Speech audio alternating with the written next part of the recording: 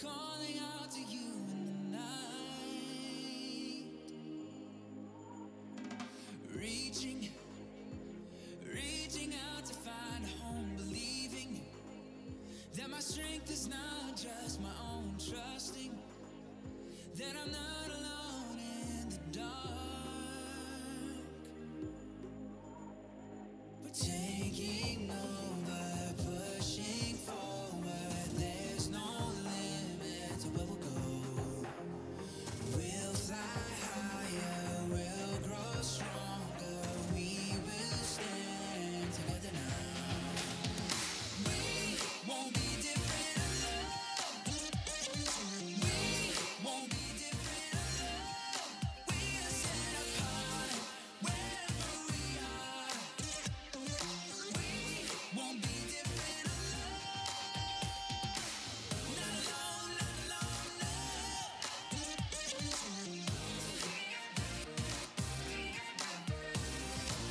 Not alone, not alone, no. We won't be different alone.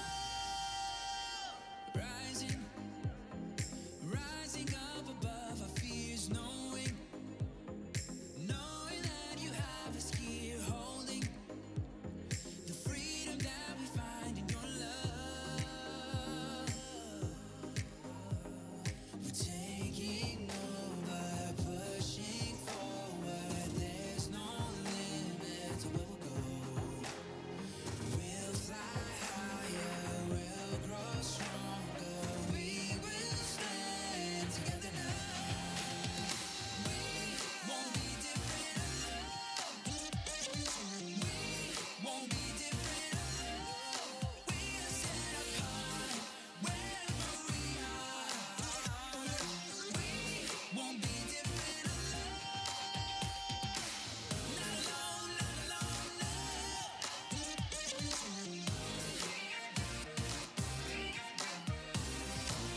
Not alone, not alone, no. We won't be different alone. We're taking over, pushing forward. There's no limit to where we'll go. We'll fly higher, we'll grow stronger.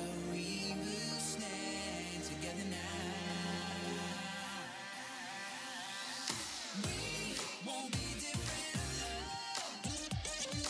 We won't be different alone. No. We are set apart wherever we are. Oh, we won't be different alone. Not alone, not alone, no.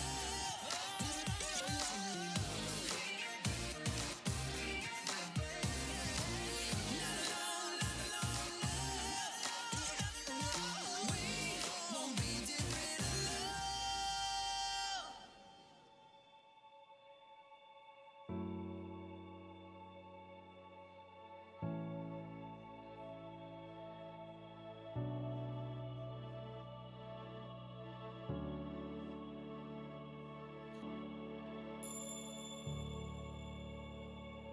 You are with us, you are with us in every moment. You are with us, you are Jesus, you are Jesus in every moment.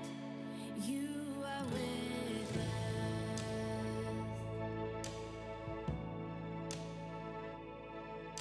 Wrapped in rags, receive the gift of heaven. With the word you bring the dead to life again.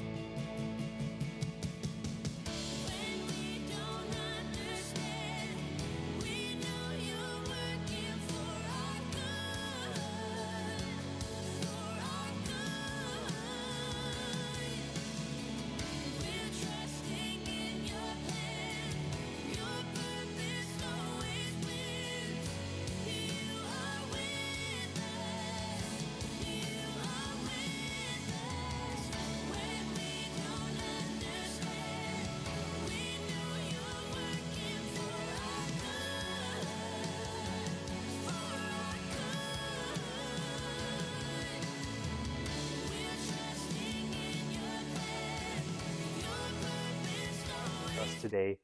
During this next hour and 15 minutes, we invite you into our worship through the singing of song, through the chat online, and through the listening of His Word. During the last few Sundays, we've been here at the Roxy Theater, as you are aware. We're going to be doing this experiment from June 4th to September long weekend, so keep that in mind. If you're thinking of joining us in person, the address here is 320 20th Street West, just a few blocks away from the Rock Church location on Avenue G South. If you have any questions on that or would like to contact the church in any way, feel free to call us at 306-975-7197. Or you can email us at info@trcyxc.ca. Without further ado, let's worship God together.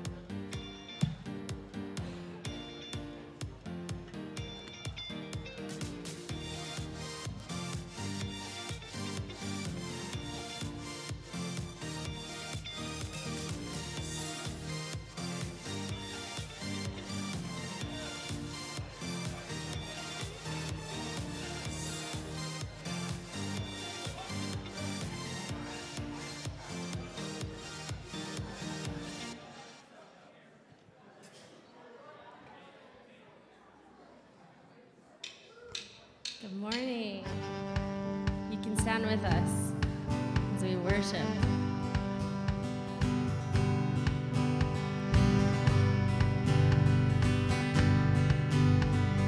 In my wrestling and in my doubts, in my failures, you won't walk out.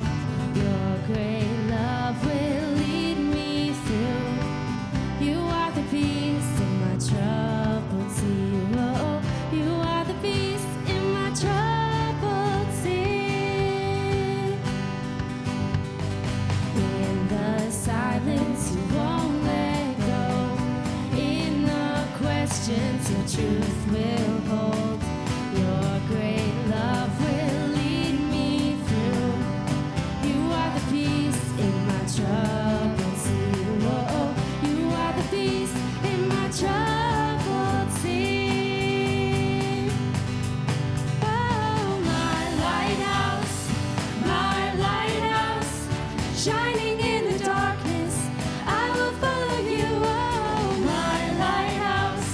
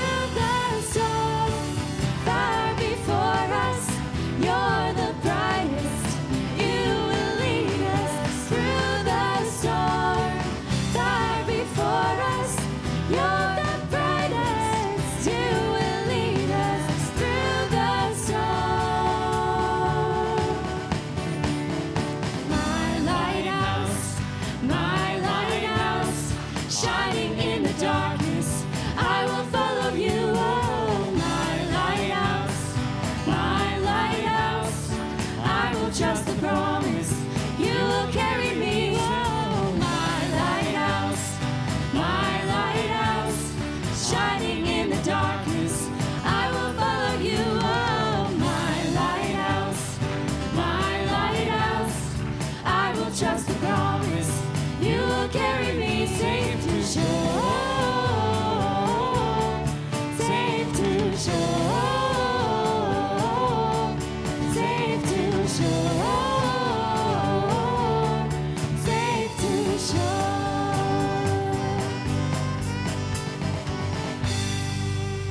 Amen. That's one of our camp favorites for our kiddos, and we're going to camp this week, so I hope it gets stuck in your head and you remember to pray for us.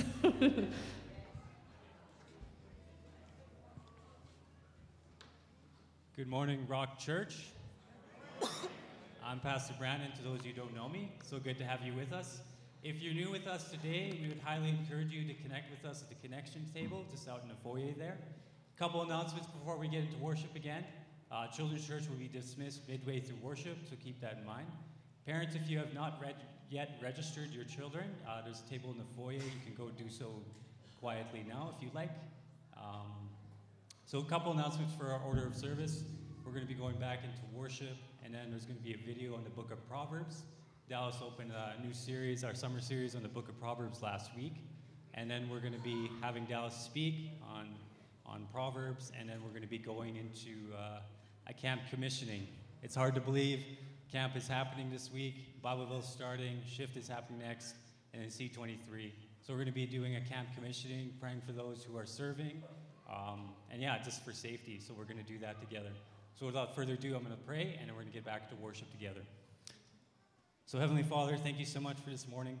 God, it's truly a privilege, it's truly an honor, and we just want to give you thanks and glory today. Thank you so much for this opportunity to worship, and we just want to look to you today in a unique way, God. Thank you so much, and we pray this all in your holy name. In Jesus' name, amen.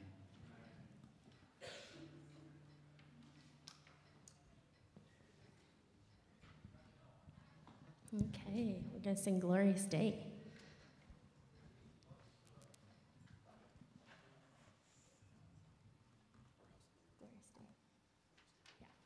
Glorious Day. Yeah.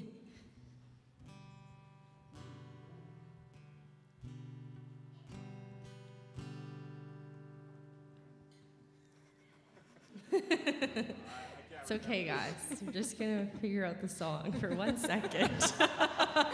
Just getting it out of our heads. I was buried.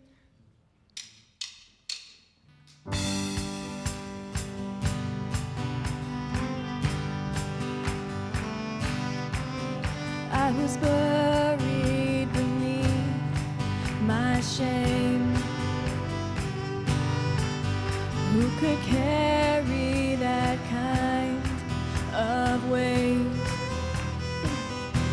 It was my tomb till I met you.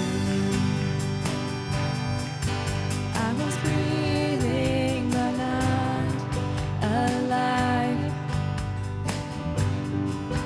All my failures I tried to hide.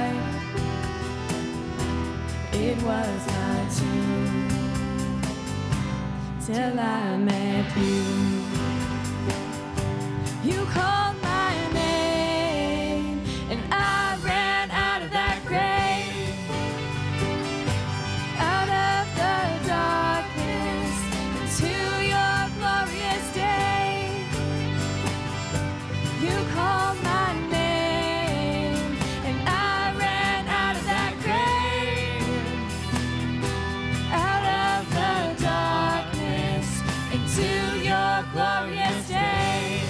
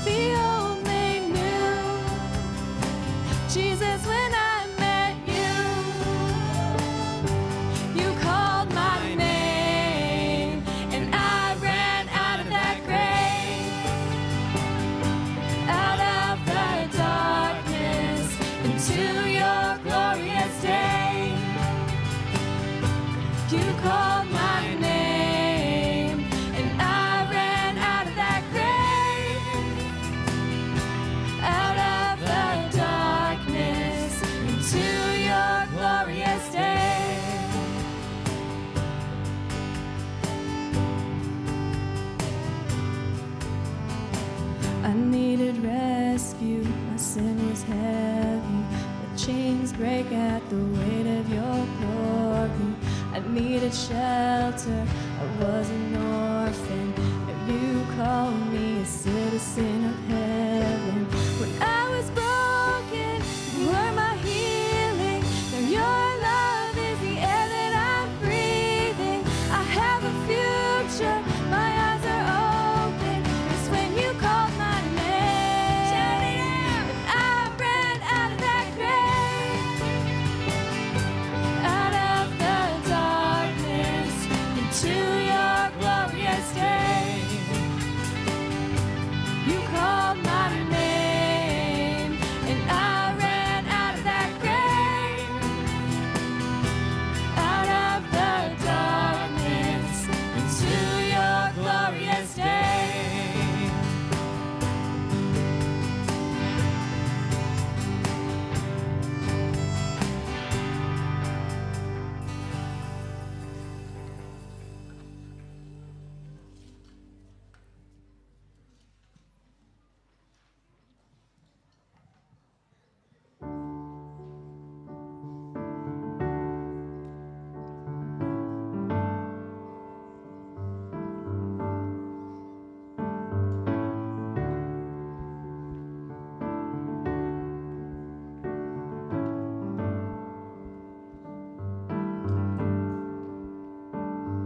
We worship the God who was. We worship the God who is. We worship the God who evermore will be. He opened the prison doors.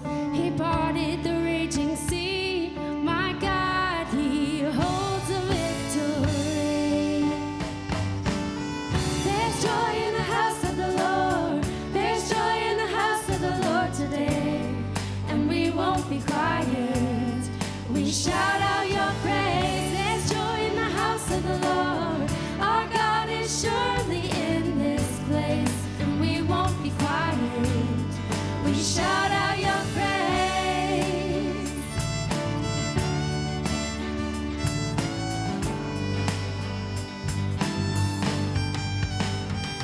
We sing to the God who heals. We sing to the God who saves.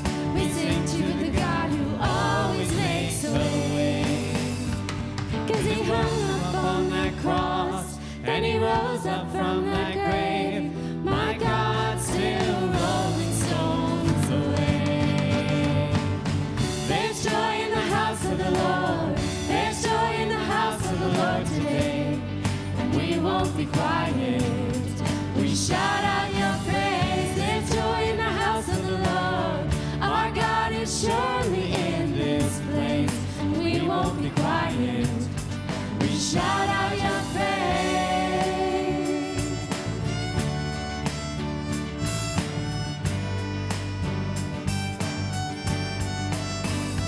We were the beggars, now we're royalty. We were the prisoners, now we're running free. We are forgiven, accepted, redeemed by His grace. Let the house of the Lord sing praise. Sing that out. We were the beggars, now we're royalty. We were the prisoners, now we're running free. We are forgiven, accepted, redeemed by His grace. Let the house of the Lord sing praise. One more time, let's sing it. We were the beggars, we were the beggars, now we're royalty. We were the prisoners, now we're running free. We are forgiven, accepted, redeemed by His grace. Let the house of the Lord sing praise. There's joy in the house of the Lord. There's joy in the house of the Lord today. And we won't be quiet. We shout out your praise. There's joy in the house of the Lord. Our God is surely in this place. And we won't be quiet. We shout out your praise. There's joy in the house of the Lord. There's joy in the house of the Lord today. And we won't be quiet. We shout out your praise.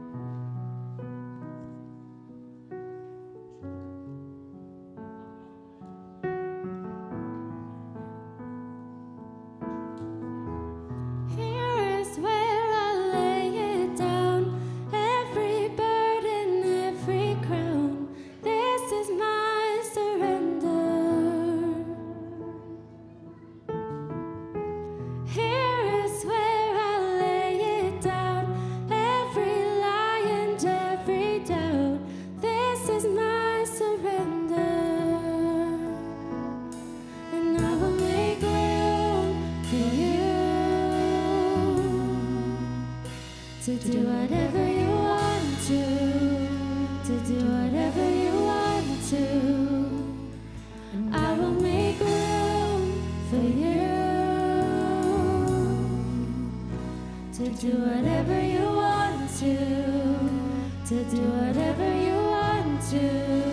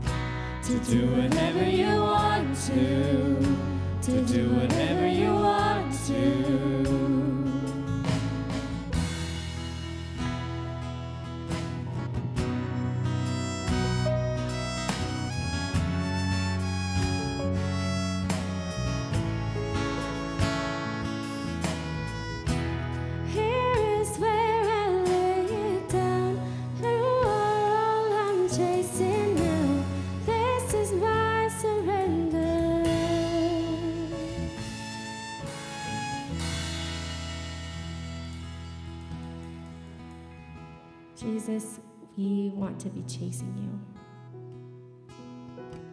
We want to be fully surrendered to you. And so we really do lay down those things that are distracting us, the things that we think we have to do. We want to be surrendered to you, to follow your way. And so we just say yes to you right now, Lord. We just say yes. Yes, Jesus, we will follow you. We thank you that you are a faithful and trustworthy leader to follow. So we say yes to you today. Amen. You may be seated. And the video is coming on. If children haven't been dismissed, you The can Book of head to the back now. The word proverb typically refers to a short, clever saying that offers some kind of wisdom, and this book has a lot of those. But they're almost all in the center section of the book, chapters 10 to 29. But there is way more going on in the book of Proverbs, especially at the beginning, chapters 1 through 9, and the conclusion, chapters 30 and 31. The book's been designed with an introduction, chapter 1, verses 1 through 9, and it first of all links this book to King Solomon. Now remember the story in 1 Kings chapter 3. Solomon had asked God for wisdom to lead Israel well. And so Solomon became known as the wisest man in the ancient world, and we're told in 1 Kings chapter 4 that he wrote thousands of proverbs and poems and collected knowledge about plants and animals. So Solomon was like the fountainhead of Israel's wisdom literature. So while not all the material in this book is written by him personally, he is where Israel's wisdom tradition began. The introduction says that by reading this book, you too can gain wisdom. Now, wisdom for most of us means knowledge, but the Hebrew word chokhmah means much more than just mental activity. It refers to action also. So think skill or applied knowledge. This is why back in the book of Exodus, chapter 31, it was artists and craftsmen in Israel who were said to have chokhmah. So the purpose of this book is to help you develop a set of practical skills for living well in God's world. And this gets linked with another key idea in the introduction, the fear of the Lord. Now, fear here is not about terror. It's about a healthy sense of reverence and awe for God and about my place in the universe. It's a moral mindset that recognizes I am not God and that I don't get to make up my own definitions of good and evil and right and wrong. Rather, I need to humble myself before God and embrace God's definition of right and wrong, even when that's inconvenient for me. Now, this introduction leads us into the first main section of the book, chapters 1 through 9, which also doesn't contain short one-liner proverbs. Rather, what we find here are 10 speeches from a father to a son about how the son should listen to wisdom and cultivate the fear of the Lord and live accordingly, which means a life of virtue and integrity and generosity, all of which lead to success and peace. And the father warns his son also about folly and evil and stupid decisions that will breed selfishness and pride, all leading to ruin and shame.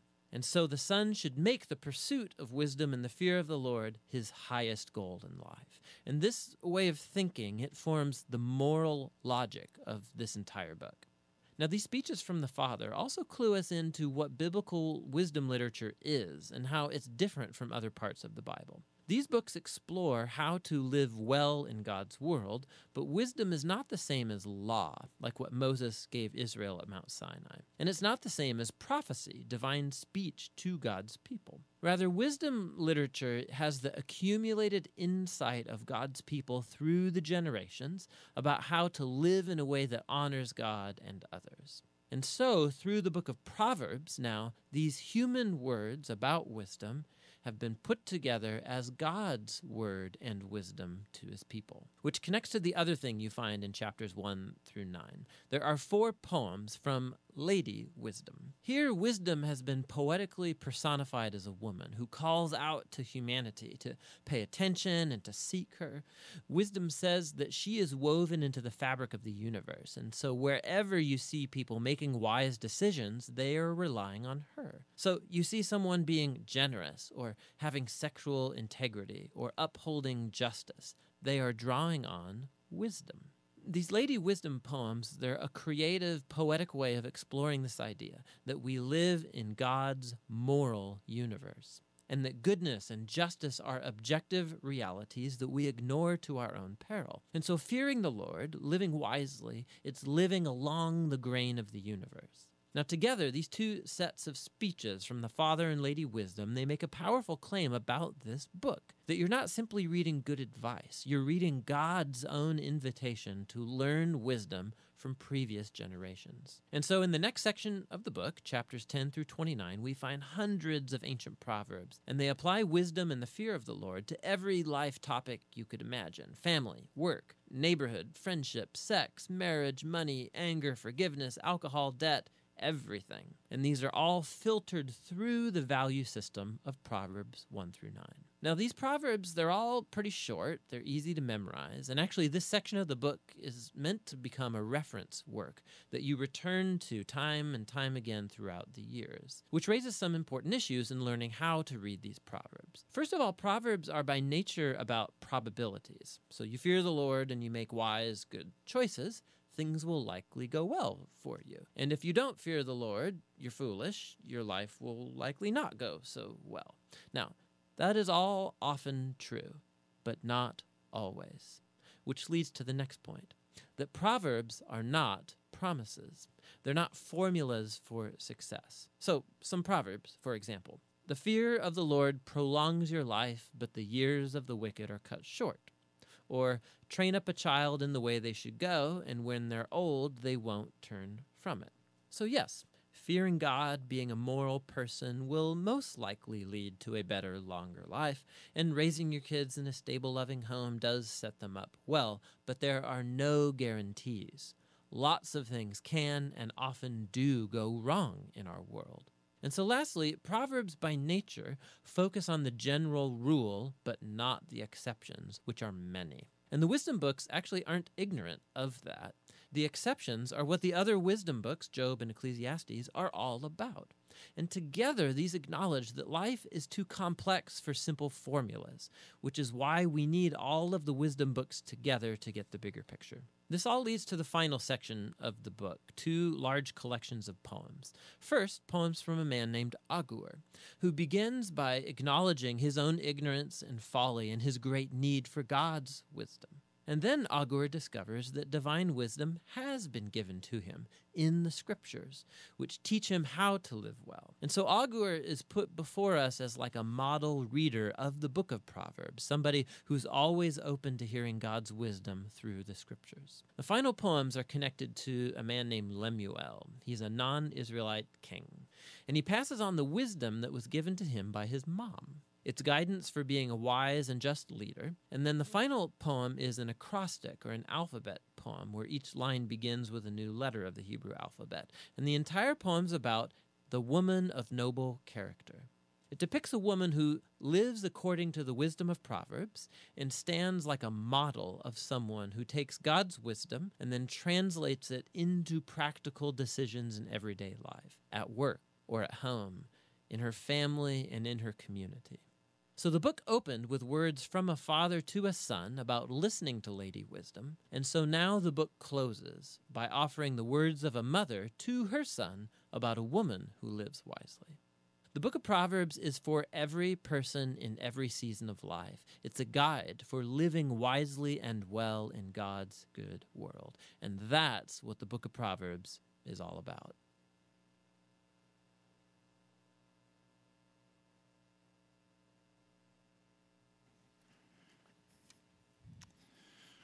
Was that interesting? Very well done, I thought. We're going to put that link in this week's email.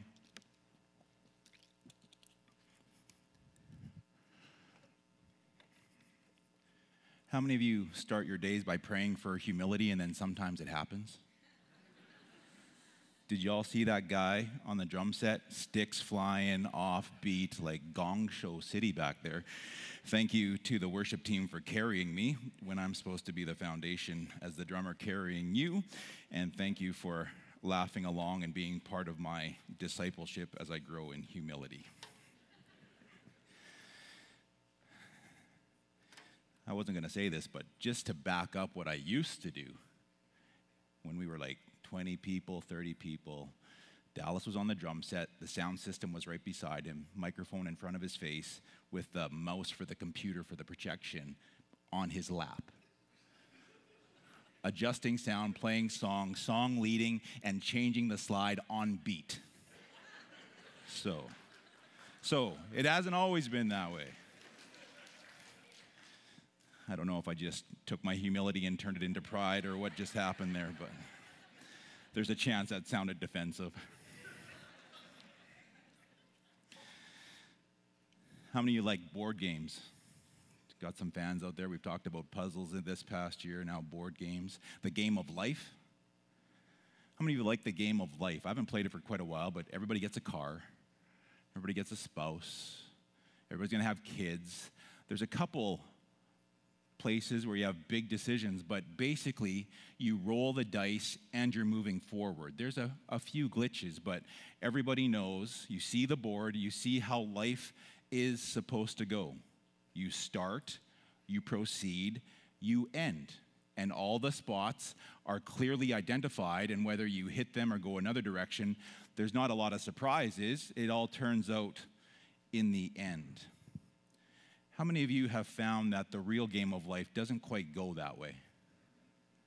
It doesn't end midstream in our process of the decades to feel the way we thought. I won't take a show of hands, but how many of you would say your life wouldn't turn into a board game? Unless the board game or the card game was called war. Brokenness. Anybody play a game, the game of disappointment? Mental health challenges, relationship challenges. The speaker said the book of Proverbs is for every stage of life, and there are no formulas that it's about. In this book, I'm glad he coupled it with Ecclesiastes and brings the wisdom together in those and how it's supposed to be tied together. But Proverbs is an important piece of what's going on because it's supposed to inform our perspective. You see, the discipleship journey is not one of you become a Christian and then you've won the probability lottery and everything works out for the rest of your life until you get the jackpot at the end of the human rainbow and get to go to heaven. But I continue to be amazed in myself and amazed in the kingdom of how many times we get stuck at a level of maturity that has us stuck in a temper tantrum. That the lottery didn't turn out, that I didn't get my way, I didn't know what was coming next, it wasn't fair to me. Did you know that God is actually not into fair? He's not like the ultimate referee, like the NHL referees trying to make sure that if a team gets 3 penalties in the first period, that by the end of the game, the other team will get at least 3 penalties. He's not trying to be fair. He's something way above that. He is loving. And so he actually knows what each of you need individually. And if you are open, teachable, and submitted to him, he can actually deal with you in a loving way rather than a fair way. And I would rather much have myself in the hands of a loving God than a fair God, because if God was fair, I wouldn't get anything. Because what should be coming to me in fairness is a whole lot of pain and suffering. Because I've inflicted a lot of pain and suffering. But Proverbs will help us mature. It will inform our perspective. You want to grow up and go to the next level of following Jesus? Mature in your perspective of how you view life. And that's what we're going to touch on. Because the Holy Spirit can use the words of Proverbs to go deep in our heart and do what Scripture says that the Spirit of God and the Word of God wants to do. Renew our mind and transform our hearts. And so let me read a few Proverbs in a row. I'm preaching hopefully a little bit briefer today to spend a little more time on the commissioning, but we're gonna spend a little time here. And I want you to catch the theme that goes through these next 4 passages of Scripture. Proverbs chapter 3, verse 5 and 6. Trust in the Lord with all your heart and lean not on your own understanding. In all your ways submit to him, and you can make your path straight. Right? What? Oh, I was wondering if they got the wrong words behind me. In all your ways submit to him, and he will make your path straight. I want you to start to get the picture of a divine partnership. that God, in all his sovereignty, in all his wisdom, in all his lovingness, in all his power, is able to come alongside someone who is willing to submit to him, to love him, to be diligent and faithful. And I think there's something that's coming clear to me this past year, to be able to articulate it a little differently, is that when we are faithfully loving him without being perfect, without getting it all right all the time, but when we present ourselves as children available to him, he then comes in all his power and faithfulness, and the divine appointments and the divine meetings for your life begin to take place. And you begin to become like the one stone out of the 5 that David chose to get to do the good work of killing Goliath. That if you have yourself there, God can use you. He will make your paths straight. We have to trust in him and lean on him, not on ourselves. Proverbs chapter 5, verse 21. For your ways are in full view of the Lord, and he examines all your paths. The Lord sees. You see, the problem if we are in a legalistic, guilt and shame-ridden position with the Lord and we get heaped on by the world around us, we actually think that our ways being in the full view of the Lord are meant for him to keep us under his thumb. And they're meant to be punishment points and pressure points. And you got to behave because God's always watching, which is the totally wrong tone of how the believer is supposed to be following God. Instead of it being he's watching you like a hawk to be your policeman and your referee and to keep you on the straight and narrow, it's like you can't get away from his gaze. You can't get away from his gaze. You are his favorite. Nothing you're doing is outside the scope of what he can see going on. It means you're not left to your own devices. It means when you're lost, you're not really lost. You're just finding path B to get to where he is. Do you get the tone shift? That he's got his full view on you. And he examines your paths. And the good news is if we're in that position with God, whether you're in this room or online, is that if he's examining your paths, the God who can do anything is examining your paths, and he loves you more than anything, that he would sacrifice his son for you, that means he can do anything to redirect them and get you to where you're supposed to be.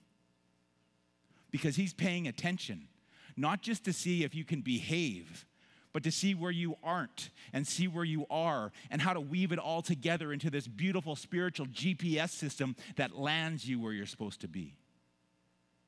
Man, I'm preaching good when I was drumming bad. God is gracious. Proverbs 16:9. In their hearts, humans plan their course, but the Lord establishes their steps. In their hearts, human plans their course, but the Lord establishes their steps. God has put good stuff in you. It's been broken by sin and the human condition, and so it's a mess in there. But as you surrender your heart to Jesus, the good stuff begins to be aligned, and the old broken stuff and the sinful things begin to fall away that want to drive you, and the Lord establishes your steps. He makes the path straight. We're going to camp over the next few weeks, and there are a number of places where there's a beautiful sidewalk all laid out for kids to get from the chapel to the eating room and the dining hall to the chapel. That's the best sidewalk in the whole place. Well, except for the kids, the dining room to the playground. That's a good one too, because we highly believe that play is the way, no matter what age you are, to have connection. But kids will immediately get from physical nourishment to spiritual nourishment and back and forth because the path has been laid out. Somebody established the way it would go. And it's very rarely that if anybody's at the chapel and they're going to lunch, that they're going some weird lost direction. Everybody knows which way to go because the path has been established. Make your plans, and as you devote to the Lord, he establishes your steps and shows you how to go. And then the final verse, Proverbs 20:24. kind of in the same theme, but this is where I want to hang out for the last few minutes. A person's steps are directed by the Lord. How then can anyone understand their own way? How then can anyone understand their own way? You are not a self-made man or a self-made woman. You have not pulled yourselves up by your bootstraps. If you don't have room in your faith and in your relationship with Jesus and in the realm of the world around you, whether immediate family or larger, if you don't have space for the mystery of how God has woven all the mess of this world for your guidance and directions and to direct your steps, you're missing out on part of the blessing of being under the fatherhood of God. If you don't have a concept that you can't, won't, don't want to, and shouldn't know everything about how your paths and your steps have lined up, you are missing the mystery and that peace that it has in your walk with Jesus. We need to have an understanding that there are things that we won't understand on how God can turn bad to good and use us for each other and each other in our lives, and how he brings it all together. And like the guy said on the video, it doesn't always guarantee that it works out the way we think or want or would hope. But there has to be a holy understanding of mystery and giving space for that. There's mystery around what's going on in your life, mystery in your family. Some of it is distressing mystery. You have no idea how God is going to work things out. There's definitely things going on in the world, and there's all sorts of mysteries going on in the kingdom of God. I can't explain it all. It's past my knowing, but I will assure you this, that I don't follow Jesus on a blind faith. I'm not content to say the mystery is just because I have no hope, I have no understanding. I'm just jumping and seeing if anybody's out there to catch me. It's not blind faith, it's trusting faith. Because I might not see how it's all working, but I trust the one who does know how it's all working. If you don't understand that there's mystery to how God is working out things for those who love him, and trust him, you are missing out.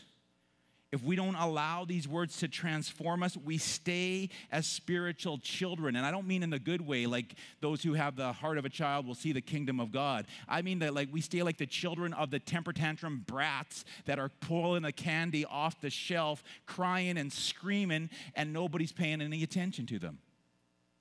You know those ones? Ever seen them? Put up your hand if you've ever been one. Yeah, thanks for your honesty. I see you in the back row.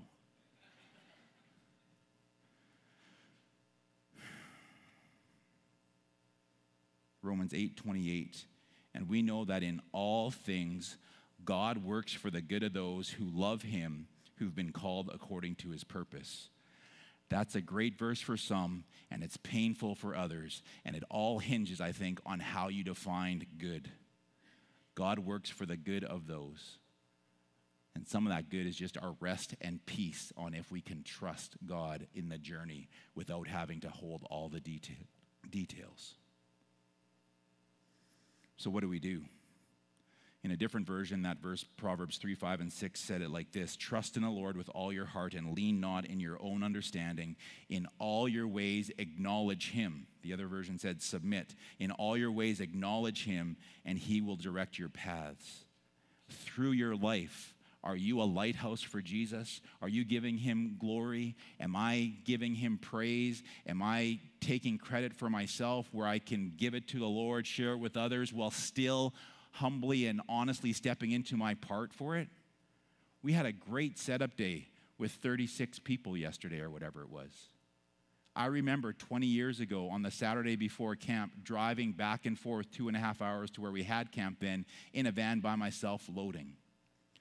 I was so blessed yesterday.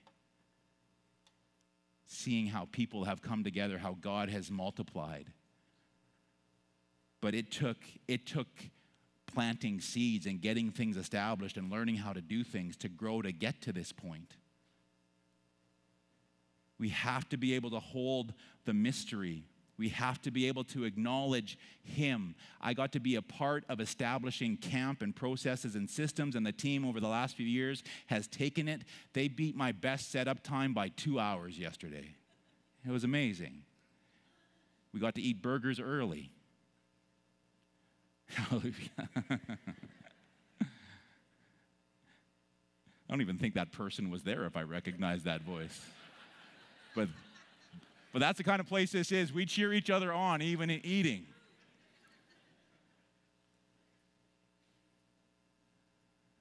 See, we can be a part of it, but we have to acknowledge Him, submit to Him, be close to Him, intimate with Him. You need relationship with God if you're going to walk in trusting faith rather than just blind faith.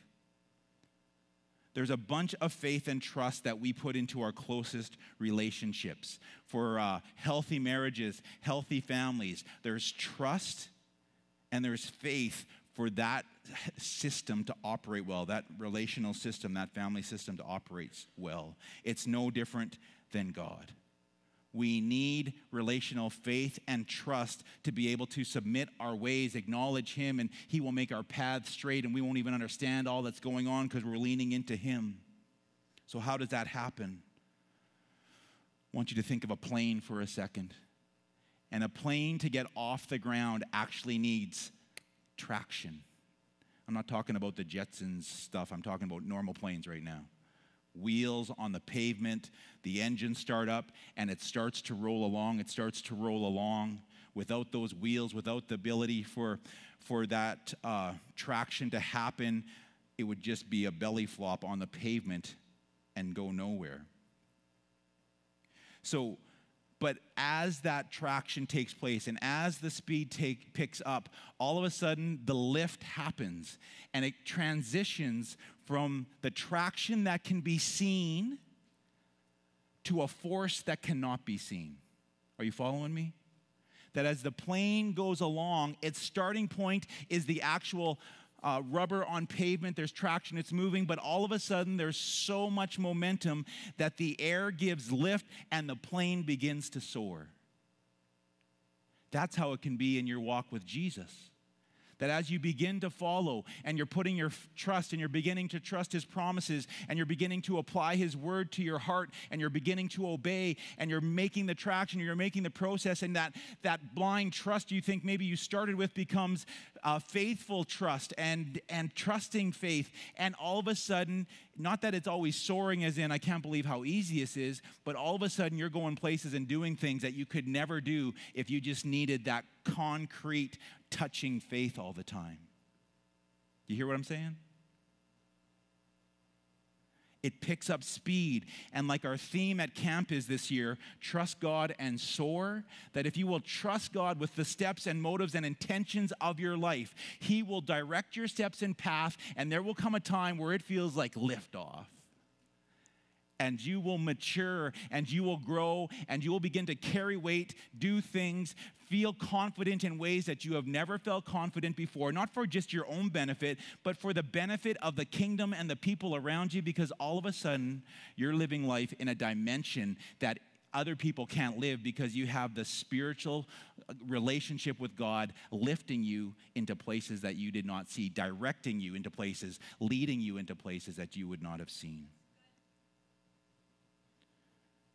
You're going to hear this time and again through this camp season. Trust God and soar. And our theme verses are from Isaiah 40.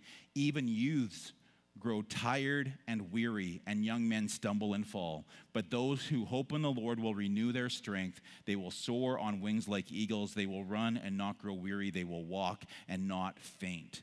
Trust God and soar. Here's a few closing questions. How is your trust relationship with Jesus? Are you the little child, not in the good way, but in the demanding way, that you need everything tit for tat and fair and understandable and explained to you and spelled out? Or have you grown and matured to the place where you can begin to trust the unknown and know that He's in the middle of it? How is your trust relationship? Can you handle the mystery of God knowing more than you? Can you stomach what it takes for God to know more than you? I think it stumbles us sometimes. I think it stops us up. Another question. Where is Jesus? Near or far from you? He hasn't gone anywhere if it's far. What's the state of your heart? But don't take this as a guilt trip. That's not what I'm doing here at all. I want you to hear these words. If he is far or if he is near, his words are the same. There's a level of invitation that he is waiting for from you. There's a level of permission that he's waiting for from you of Jesus, come close. Jesus, here's my life. Jesus, here's my thoughts. Here's my money. Here's my relationships. Jesus, come close, because when you're close to me, it's all yours. But if you're far, I can only kind of throw one thing at a time and see what you do with it. Come close, I'm all yours. Final question. What would a next step be? Maybe rephrase that. What has he been inviting you to as a next step? Because he wants you closer to him.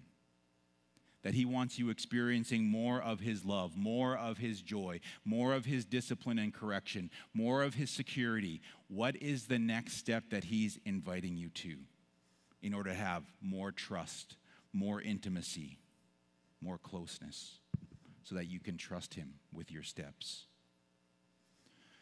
I like to say this phrase often: don't try harder, enjoy Jesus more. Guys, there's at least one pilot in this room, I think. Pilots, like, all I know about pilots is they love their job. Like WestJet was upset for 3 weeks, but in May, they didn't like their job. But they might have liked their job. But anyways, different story. People want to fly.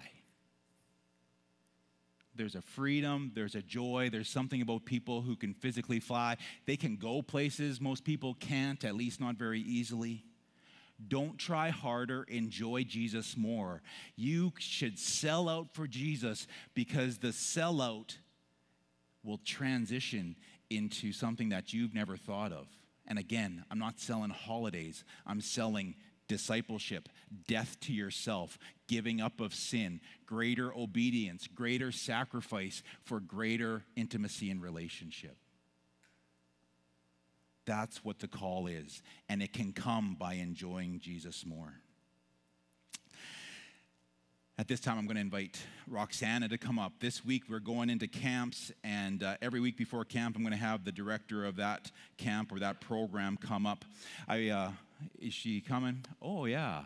Does it feel like The Price is Right now? We all grew up watching that. Give her a round of applause. Let's make it feel like that for her.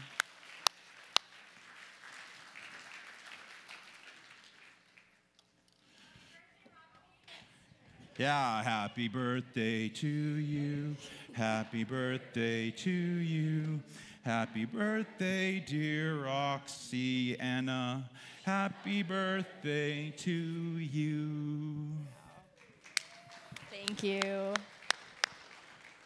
So I wish we would have done a fundraising campaign based on if you said, hey, Roxy at the Roxy, that would have meant you had to sponsor a kid. Because how many times do you think you've heard anything like that over the past 2 months? A lot. Yeah, a lot of times.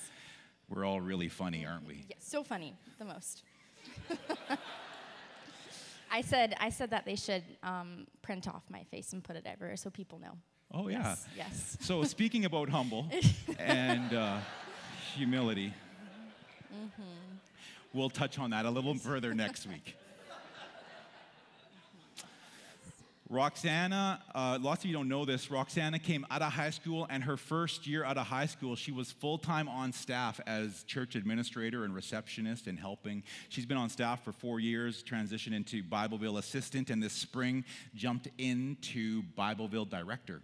And Roxana, you've done an amazing job, an excellent job, and the rest of the team has. This applause is for you, too, for your great growth.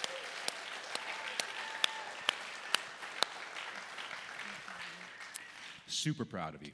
Yes, well, I have a phenomenal team and a phenomenal group of volunteers who come every week. So I'm right there, but really it's totally teamwork. It's fully teamwork. Awesome. You are the captain of a championship team, giving credit to the people around you, which we do totally agree. And it's awesome. So just want to have you give us a brief snapshot of Bibleville camp in particular, and from what you say, it helps inform us on how to pray. What I've spilled a little bit of the theme. Maybe there's something more you want to say. Who's the theme for Bibleville camp, ages 6 to 10? Who are the speakers, and what is a couple of the fun things that they will do? Yeah, so that is the theme that Dallas shared, and then our camp speakers again this year are Kelly and Jolene Stanglin, and they did, I'm so excited. They did some really, really awesome things like Stinky Feet last year at camp that the kids I would never saw them so engaged in chapel before, so we're glad to have them back again this year. Awesome. Just hold it there for a second. We're going to go through a few pictures. Yesterday was setup day, and we had 36 people out there. There's Luke. Good-looking Luke getting spray bottles ready. Yes. That's for work projects. Hannah carrying gift bag things, maybe? Or something heavy, I'm sure. The team that came out. The crew that was out there. Good stuff.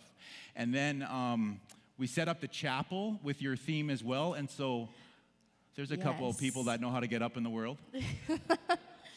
Are you sitting in that, Leighton? If we pushed, would it have flown? And actually, Esther made that airplane. So that's Esther Funk right there and Leighton Funk. Oh, and that's Jolene in her costume. Yeah. And that's Jolene, and she's teaching with that airplane, and so she's got her pilot outfit all ready to go. Yeah. Awesome. No, so in those photos, those are some of the actually really exciting things that we get to do at camp, where Jolene gets to do skits and dress up, and the kids love it so much, and that there's some really fun decorations on the stage this year about with airplanes and trusting God and soaring, and so the kids get to sit and look at that and get to just enjoy an experience that they don't usually get at the church. We're a little bit more basic with their stuff at the church because we're doing lots of transitions, but at camp things kind of just get to be settled and stay where they are, and things get to be hung up, and we don't have to use one building for like 16 to 20 different things. So that's the great thing about camp. Yeah. What's a couple of the fun things that they're going to do around there? Yes, so one of the really fun ones is eating. We really like to eat. No, we really do. There's lovely, lovely, delicious food, and there's so many desserts. And it really is just a treat for the kids where we get to delight with one another. We get to sit down at a table and have a fun family feel. And then we also get to go to the lake. The kids really love the lake, and it's so nice, and it really occupies them, and there's lots of fun things to do.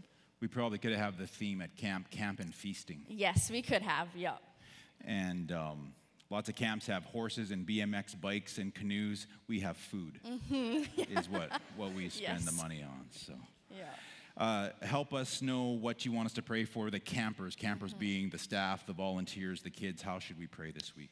Yeah, this year we have a lot of kids coming, so that is very exciting, a little bit nerve-wracking, but I think that if you keep this in your minds, that you pray for all of the adults who are coming to camp and all of our junior and senior leaders, that you can pray for energy to handle cabins and the kids in there, they're quite full, and then also perseverance.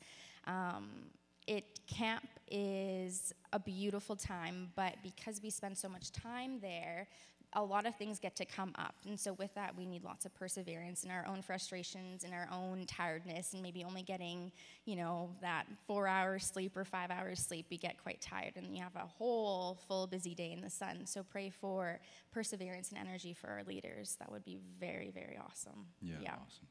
And anything for the kids in particular? For the kids. I think for the kids that they come with hearts that are ready to receive the things that we're going to be sharing in chapel. We do it in a very fun, kid-friendly way, like through skits and through object lessons and through, like I said, Stinky Feet. I can share about that later. and just pray that the kids come ready and curious to ask questions, to question what we're saying, to talk about it, and that they come excited and settled at camp, because sometimes it takes a little bit, and we have quite a few kids, so I think that it's going to take a little bit of time. So those things, yeah. Yeah, awesome. And I'm going to add my piece in there. Just fun for the leaders, the staff, the kids. So much work has gone into this. Children start looking forward to it. About September and October, they start asking the questions for camp. Yes.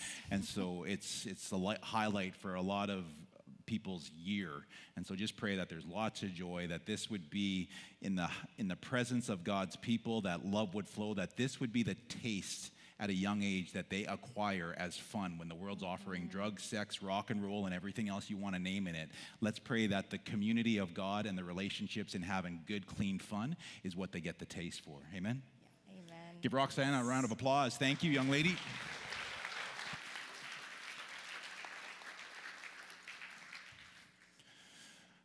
That's great. So in 2023, we've kept camp a little bit more up front than past years, just as we try to get more people involved and raise the awareness.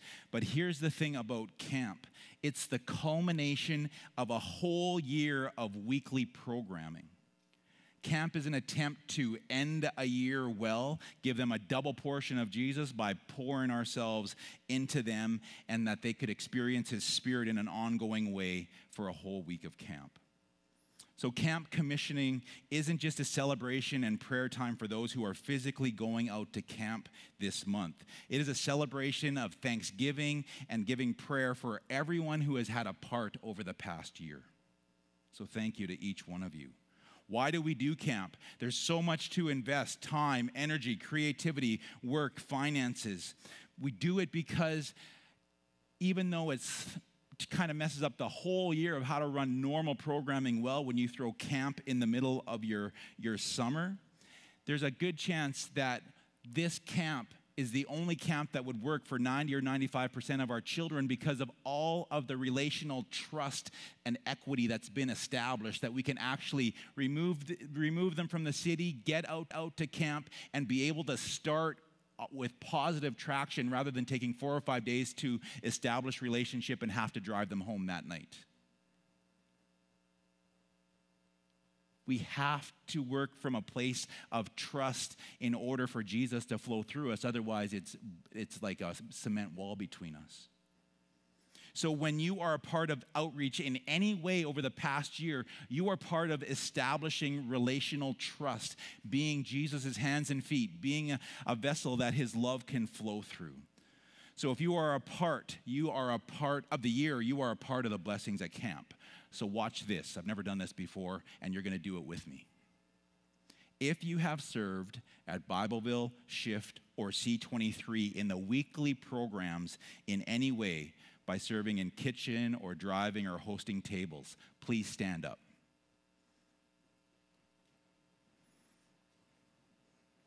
Unreal. Stay standing.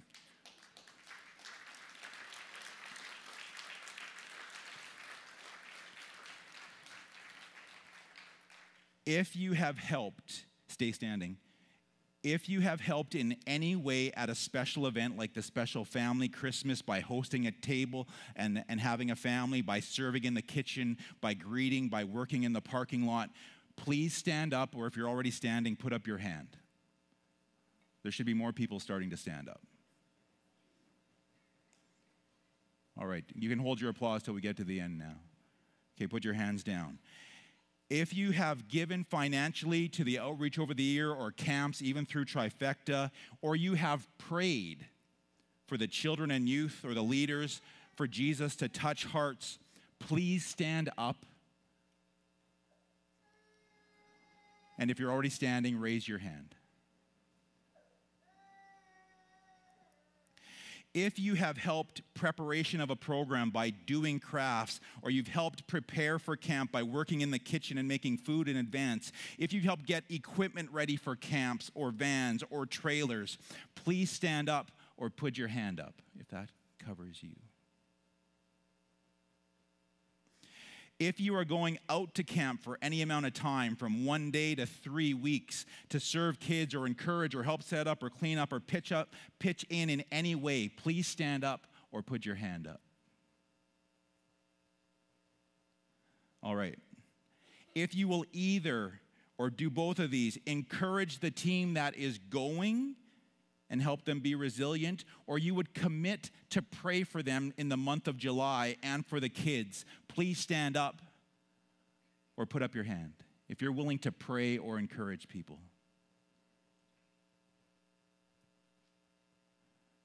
All right, last call. If you simply think it is cool that there are people in the world who would do this kind of stuff, please stand up or put your hand up. All right, look around. Who's involved in camp? Everyone. This is a body experience. And we don't exist just for kids or youth or for camp. This is a full-fledged body that has all sorts of different arms going on. But this matters because Jesus said, let the little kids come to me. Let the children come to me. And if this place doesn't have a heart for children, it doesn't really matter what else our heart is about. Because it's got to start at what Jesus' heart was about.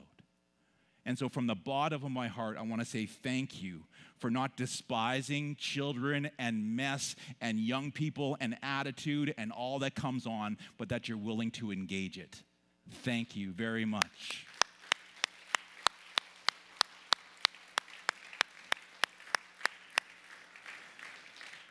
Matthew chapter 28, stay standing, verse 18 to 20. Jesus came and told his disciples, I've been given all authority in heaven and on earth. Therefore, go and make disciples of all nations, baptizing them in the name of the Father and the Son and the Holy Spirit.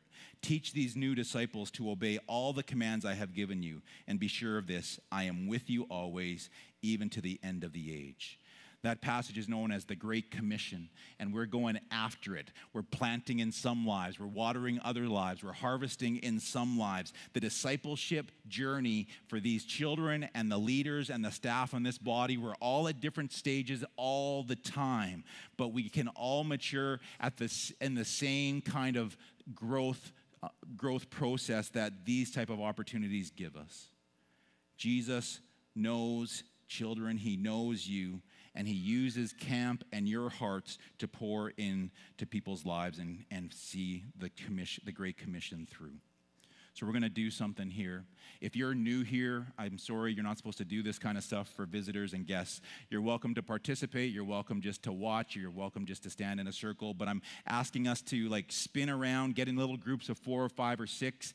I'm going to give you 3 to 4 minutes. And I want you to pray for the people that are going to camp. Pray for the children. Pray for protection. Pray for fun. We're going to do it in small groups of 4 to 5. And then I'm going to close us off. And then the band's going to come again and we're going to sing our lighthouse. The lighthouse. What are we singing? My lighthouse. I was doing so well the last 20 minutes and still up in smoke. My lighthouse. So groups of 4 or 5. If you don't want to pray, just listen. Nobody's going to force you to.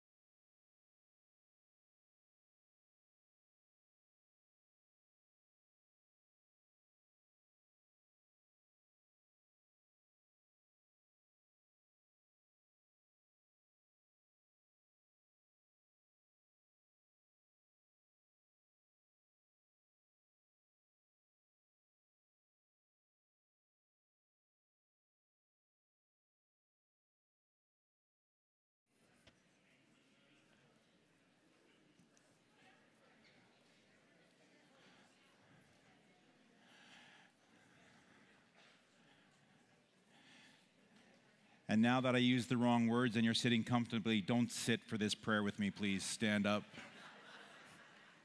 You guys knew that. Whoa, sorry. My apologies. Let's bow our heads. This feels like a holy moment. So, Heavenly Father, we quiet our hearts knowing that we are privileged to feast at your table and to call you Father. And we're privileged to be part of a family that we can love, that love us, and we can love others in your name. And so in the name of Jesus Christ, we ask for the power of Holy Spirit to flow through this body into this community, into our neighborhoods, and into this city through the impact that you want to do through our lives. And we pray for camp and the children and youth, the volunteers and staff who will be out there this summer. We pray for protection on roads. We pray for the final preparations, even as children get their belongings together and get collected up, and we get them settled in on that first day. God, may they find friends. May they experience love. Would you protect their hearts from the things and the way children can talk to each other? That there would be an attitude of grace and forgiveness and joy as people come with anticipation. We rebuke the enemy and his lying, deceitful spirits. And we send him to the judgment seat of Christ for you to deal with Jesus. And that you would put a hedge of protection around every vehicle, around every building, around every property that we set foot on as a camp this year. That it would be dedicated and set apart for the purposes of God to be working in doing the Great Commission in each life. So we pray that seed would go into good soil of hearts, and that children and youth would make decisions, that those who have would be ministered to, and they would have questions answered, and they'd be able to ask questions, and then they would be loved on, and they'd be able to put more trust in you, Jesus, as their best friend, Savior, and learning how to trust you as their Lord at a young age. May you give them the perspective and the taste for the things of God and the community of God, that they would not go into the old ways of this world, but there would be fresh destiny and plans for their lives and for their families in the name of Jesus Christ. You said, God, that you will establish paths, that you view people's paths, that if we lean on you, you will direct us. Direct us this month. Direct these people for the years of their lives ahead, these young ones as they grow up. Stir our hearts. We submit ourselves to you to bring people, situations, things to our mind. Trouble us to pray when the team and the kids need prayer. Keep any ill intent, destructive spirit or person away from us by a mile, we pray. That we would be operating in the safety and favor of God. In Jesus' name, amen. Amen. You guys are awesome.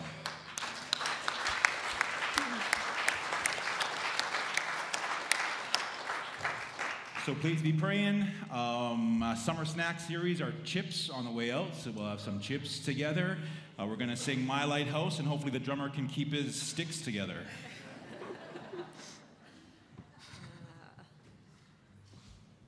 Glad it's not about performance. It's just about community, and it's an amazing gift. That's not why we come to church, you know? It's hard to remember that as a worship leader sometimes, but it's a good reminder.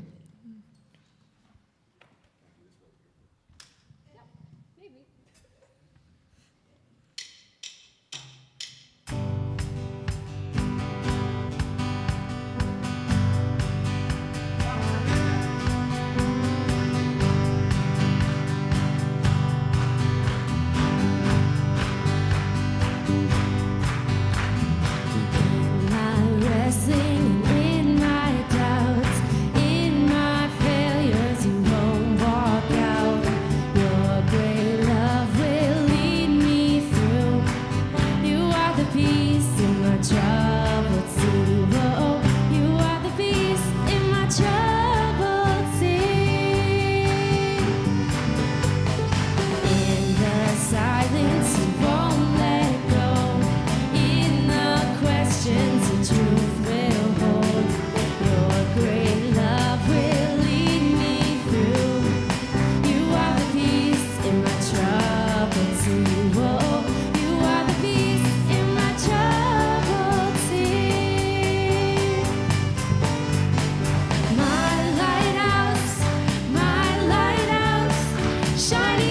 darkness, I will follow you. Oh, my lighthouse, I will trust the promise. You will carry me safe to shore, safe to shore, safe to shore, safe to shore. And I won't fear what tomorrow brings. With each morning I'll rise and sing. My God's love will lead me through. You are the peace in my troubled sea. Oh, you are the peace in my troubled sea. Oh, my lighthouse, shining in the darkness, I will follow you. Oh, my lighthouse, I will trust the promise. You will carry me. Oh, my lighthouse, shining in the darkness, I will follow you. Oh, my lighthouse,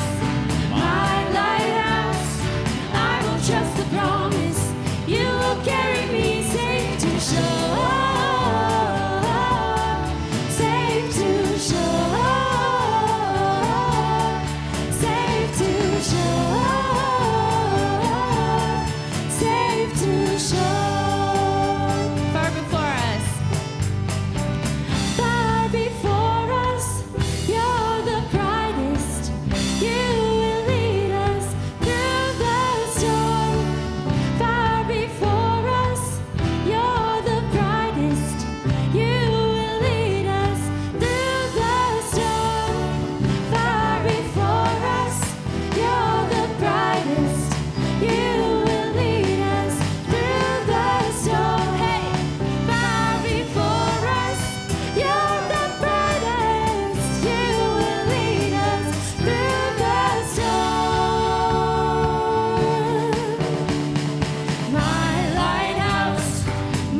lighthouse, shining in the darkness, I will follow you. Oh, my lighthouse,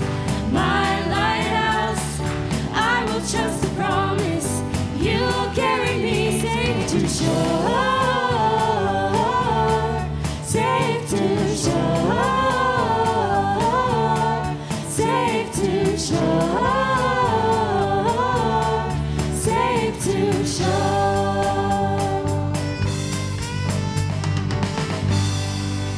Amen.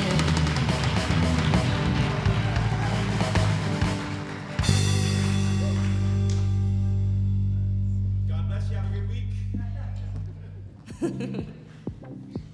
Go.